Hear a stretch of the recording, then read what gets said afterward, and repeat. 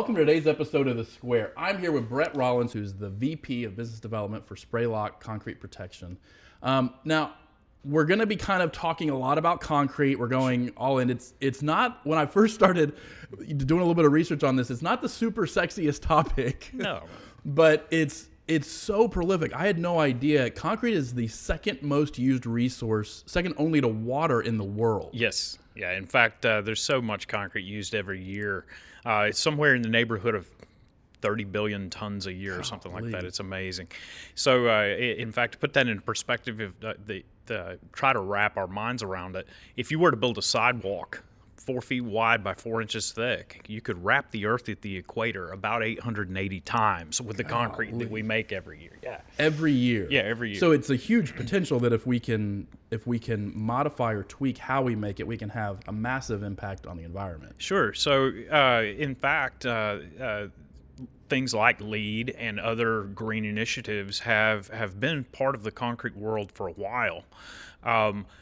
Looking for ways to do things like increase the recycled content that's used in the concrete, or make sure that we use regionally sourced materials, and those kind of things are all things that the concrete industry is very much aware of. There are new initiatives, however, that are becoming more and more prevalent in the industry because environment is important to so many people. Tell me a little bit about how you got started with concrete. It started with a car, right? Yeah, it did. So, yeah, I was 16 years old. I was a teenager, and like most American teenagers, I was looking for a way to get a car to get around town, And so I had to go to work. Yeah. And I was looking for a job in a nice air-conditioned space, like a bookstore, movie theater, like a lot of my friends had. But nobody was hiring. So the last thing I wanted to do was to go to work in the concrete industry. My dad was in it, and I had seen the kind of hours that he put in. And, it's dirty work, it's sweaty work. That I didn't think it was for me. Yeah. But that was the only place that would hire me that summer. So I went to work loading building material customers in the warehouse, the hottest part of the entire job, and in South Georgia. I mean, it was super hot. But from that, the laboratory manager needed some help one day. He had hurt his back, and he needed some extra grunt labor, to help him in the lab. So I began helping him in the lab, running tests on concrete, figuring out or learning how to do all of the quality control type testing. Yeah.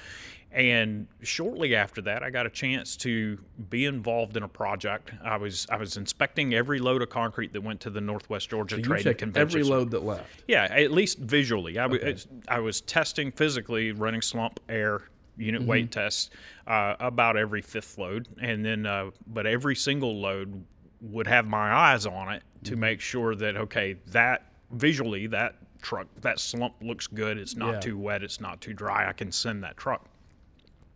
So to make a long story short, we completed the project toward the end of the summer, and I had not set foot on the project site. I'd done all this work at the laboratory and at the concrete plant because I was only 16. Right. I couldn't go to the project because of insurance reasons or whatever. Absolutely.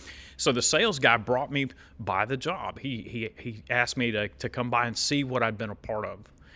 And man, when I pulled up on that job site for the first time, I happened to show up the day they're tilting tilt wall panels. Oh man. And it blew me away. You got to see all your work. I got to see all my work. I got to see every piece of concrete on that site had at least my eyes on it, and didn't come to the site unless I said it was okay to go to the site.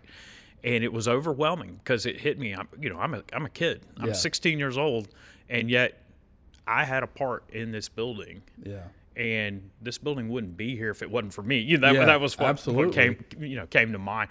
But that's what hooked me, man. It was instant job satisfaction, and that continued to fuel my career. And I think it led to really wanting to understand and learn as much about concrete as I could. It's a very complex topic. Most people don't think so. That's what when we were talking earlier, you mentioned there's hundreds of elements that go into making concrete. Yeah, so it starts with Portland cement, and that Portland cement is the binder, the glue that holds everything together, if you will. That's the way a lot of people refer to it.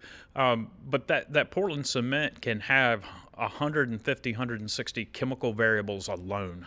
Wow. And not to mention mechanical variables such as particle sizing and things like that. So the coolest thing about concrete for me is it takes the ideas and the subjects of chemistry and physics and engineering, and it's all rolled into one material, because if you want to understand concrete, you have to understand how all of those little variables interact with each other. And the great thing about concrete is that no matter how much you know, there's always more to learn. Yeah.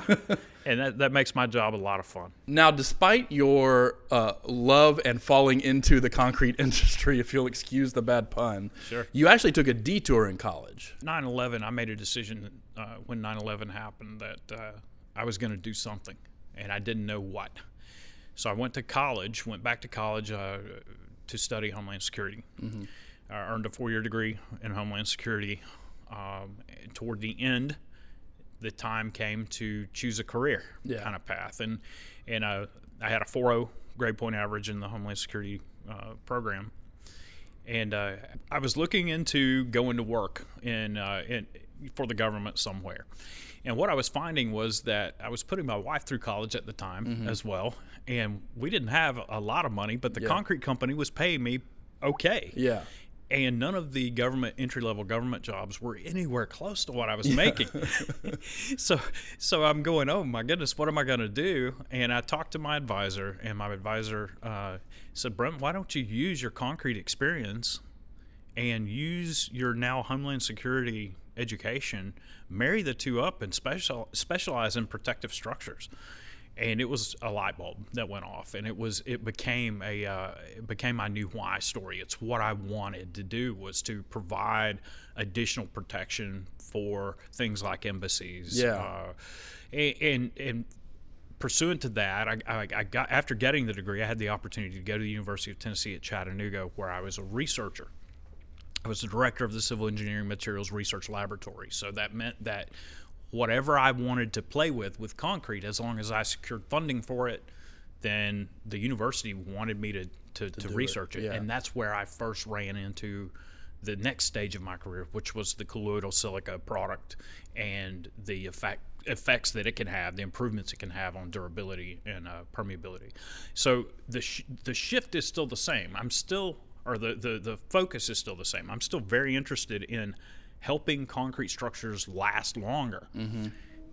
Whether the source of its shortened life is man-made or the environment. Sure. So when we talk about resilience, we're talking about resilient concrete structures that are resistant to loads, they're resistant to the environmental effects, they're resistant to intentional acts to try to bring them down.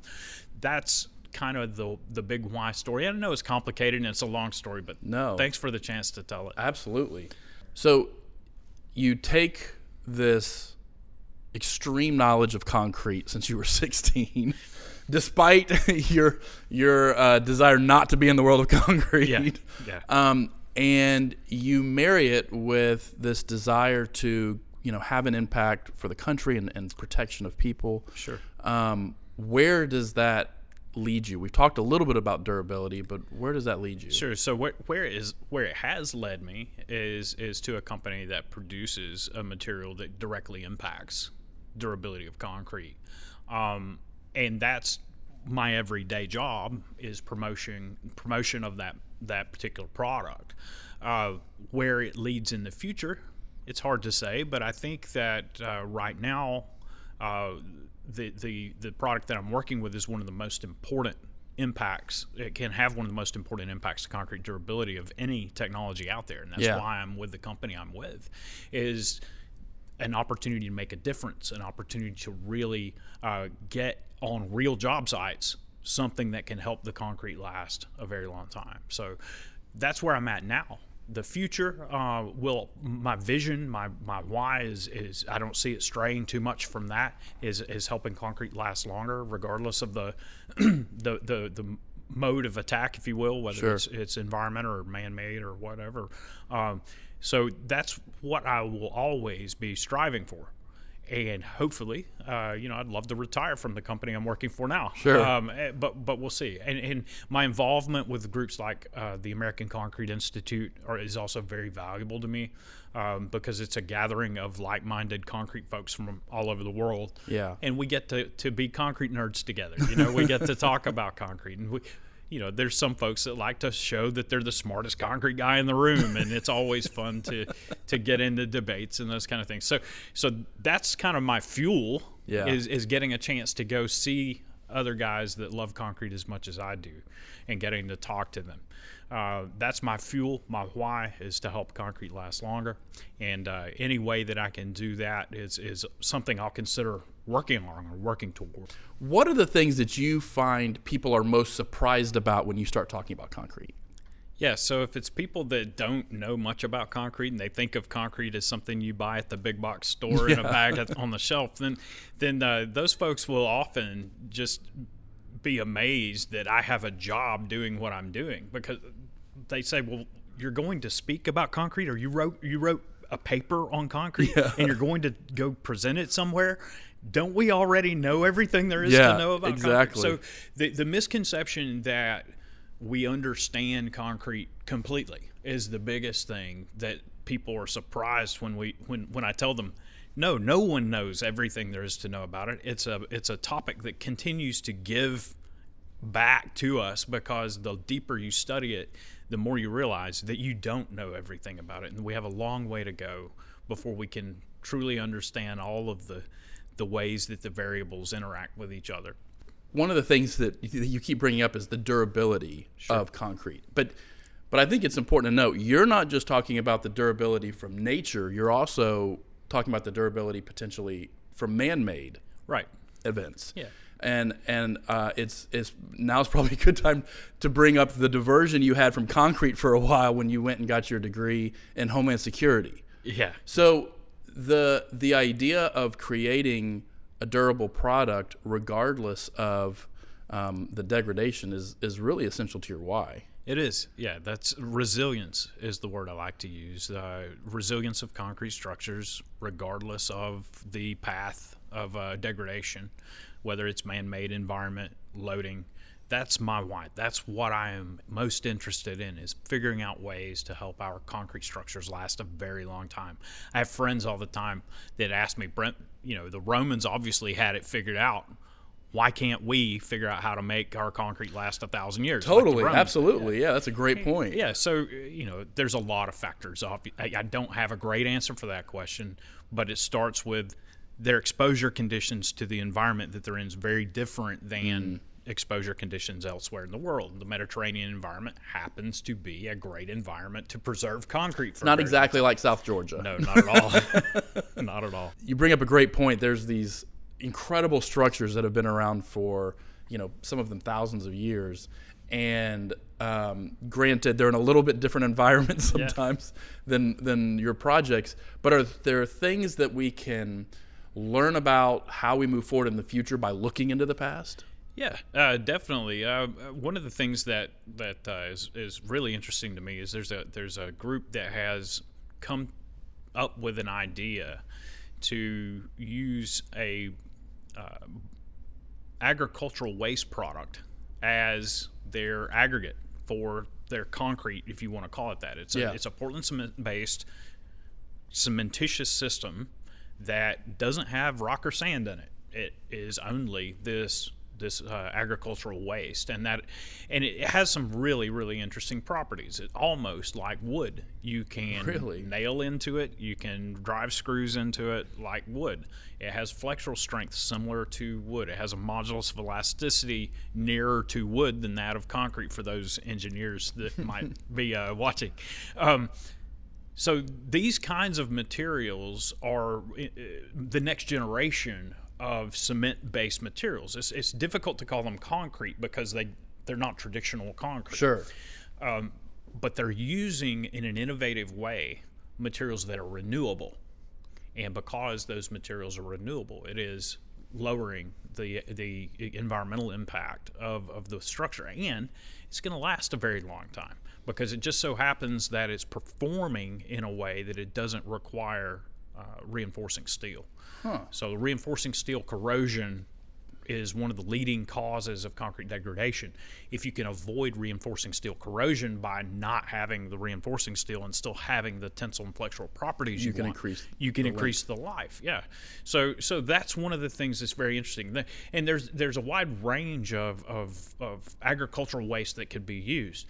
There's from things like rice husk to bamboo to coconut fibers, even. Wow. Yeah. So concrete is kind of getting a little bit of a revolution. We're going to be talking to Sam Flores, who's the director of Hugo, and their Curiosity Report. They're taking a look at concrete because of the potential it has to impact the carbon footprint. Tell me a little bit about that. Yeah. So cement production, Portland Cement, is one of the largest carbon gas producers in the world. I think it's behind only steel. And so we have this great material, but when we're making it, we're producing a lot of greenhouse gases. Now, the cement companies are aware of this, and there are several initiatives in place to reduce those carbon footprints by taking steps to include things like limestone into the grinding process and some lower impact materials in the cement making process. There are also initiatives to do things like use more supplementary cementitious materials, things like slags, fly ashes, biogenerated ashes, renewable resources that are sources of a supplementary material. Those kind of things are also initiatives. For me, though, I want to let you know that for me, the most important idea of sustainable concrete, yes, it's great if we use recycled materials. It's great if we try to lower our carbon footprint for the initial, when we first make the concrete. Well, what's most important to me is that we begin making structures with the idea of durability in mind. We need to take life cycle of concrete seriously because we think of it as a permanent material. We think when we build a bridge or we build a building, we think of that concrete structure as it's going to be here for a very long time. Right. In reality, most concrete buildings have a life cycle of 50 to 60 years. Sure. There's some bridges out there, about 40% of the states right now have a life cycle on their bridge decks of less than 30 years. Wow. So when we look at concrete and how long it can last, wouldn't it be great if those buildings would last 100 years on average or 150 years on average? If we can start adjusting and the technology's there, we can do it now, and we can do it relatively inexpensively if we have the right mindset. It's important that we have strength. Concrete has to be strong to do what it does. Right. But it also needs to be durable. All right, so concrete's obviously a nowhere near the only tool, but it's a very favorite tool of architects and engineers. If I'm an architect or an engineer and I'm trying to adopt that idea of moving from a 50-year life cycle to a 100-year life cycle, how do I impact that? Yeah, so it has to do with managing the permeability of the concrete. So permeability, believe it or not, concrete is permeable. Most people don't realize. They think of that concrete's permeable. They think of it as a solid material because obviously, if you fall down off your bicycle on a driveway, it doesn't feel like a sponge or anything. But reality is that concrete has tiny capillaries and pores. And those capillaries and pores allow the movement of water and the contaminants that water carries, things like chlorides, sulfates, nitrates, other things that can attack concrete, freezing and thawing, those kind of things. So if we can reduce that permeability, we can keep the water and the contaminants that the water carries out of the concrete, then we can impact that durability of the concrete. And there's software models that are available that all rely on that permeability to predict how long concrete will last. So then what are the unique characteristics of concrete? Why not just use a different building material that doesn't have the same carbon effect? Yeah, that's a great question. The unique characteristics of concrete are that, number one, it can be cast into virtually any shape relatively easy. And what I mean by that is it takes on the shape of the forms that you use to place the concrete, especially with today's admixture technologies. There are high-range water reducers that allow even self-leveling concrete that's still strong and it still does what the engineers want it to do, which is to carry loads. Right. So it's very strong in compression. So we can build tall buildings. We can build large spans on bridges because the concrete is strong. Now, reinforced concrete brings in flexural tensile strength and things like that the concrete doesn't do well on its own. So the combination gives us a very versatile building material. So architects and engineers can use that building material to build virtually whatever their imagination brings to the table. Sure. Are there specific things in addition to thinking through that life cycle and maybe even potentially doubling that life cycle of concrete? Yeah. Are there specific things that can be done on the manufacturing side that help with that carbon footprint? You mentioned limestone. Yeah. And recycling. Yeah. So there's a few different things on the manufacturing side. The material selection is going to be one of the most important aspects of producing concrete with a long life expectancy, because those raw materials can impact the permeability of the concrete. It all goes back to the permeability question, and there are nanomaterials on the market now.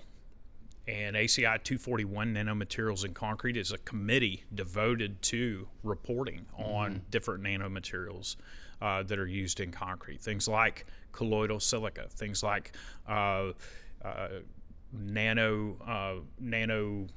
alumina, other carbon nanotubes are also used in some cases. So these nanomaterials are the next generation of permeability management in concrete for a couple of reasons. One, they provide seed or nucleation sites for the growth of the reaction products from the cement and water reaction. So, cement by itself is pretty useless. You mix it with water, and then it begins a series of chemical changes that allows it to harden and gain strength. Right. Well, as it's setting, as it's hardening, it needs the little places for those reaction products to grow, and the nanomaterials can act as seed sites to allow that growth to begin sooner than it normally would. So nanomaterials are one part of the future of longer lasting concrete. Just simply also the idea that we can't assume that concrete's durable.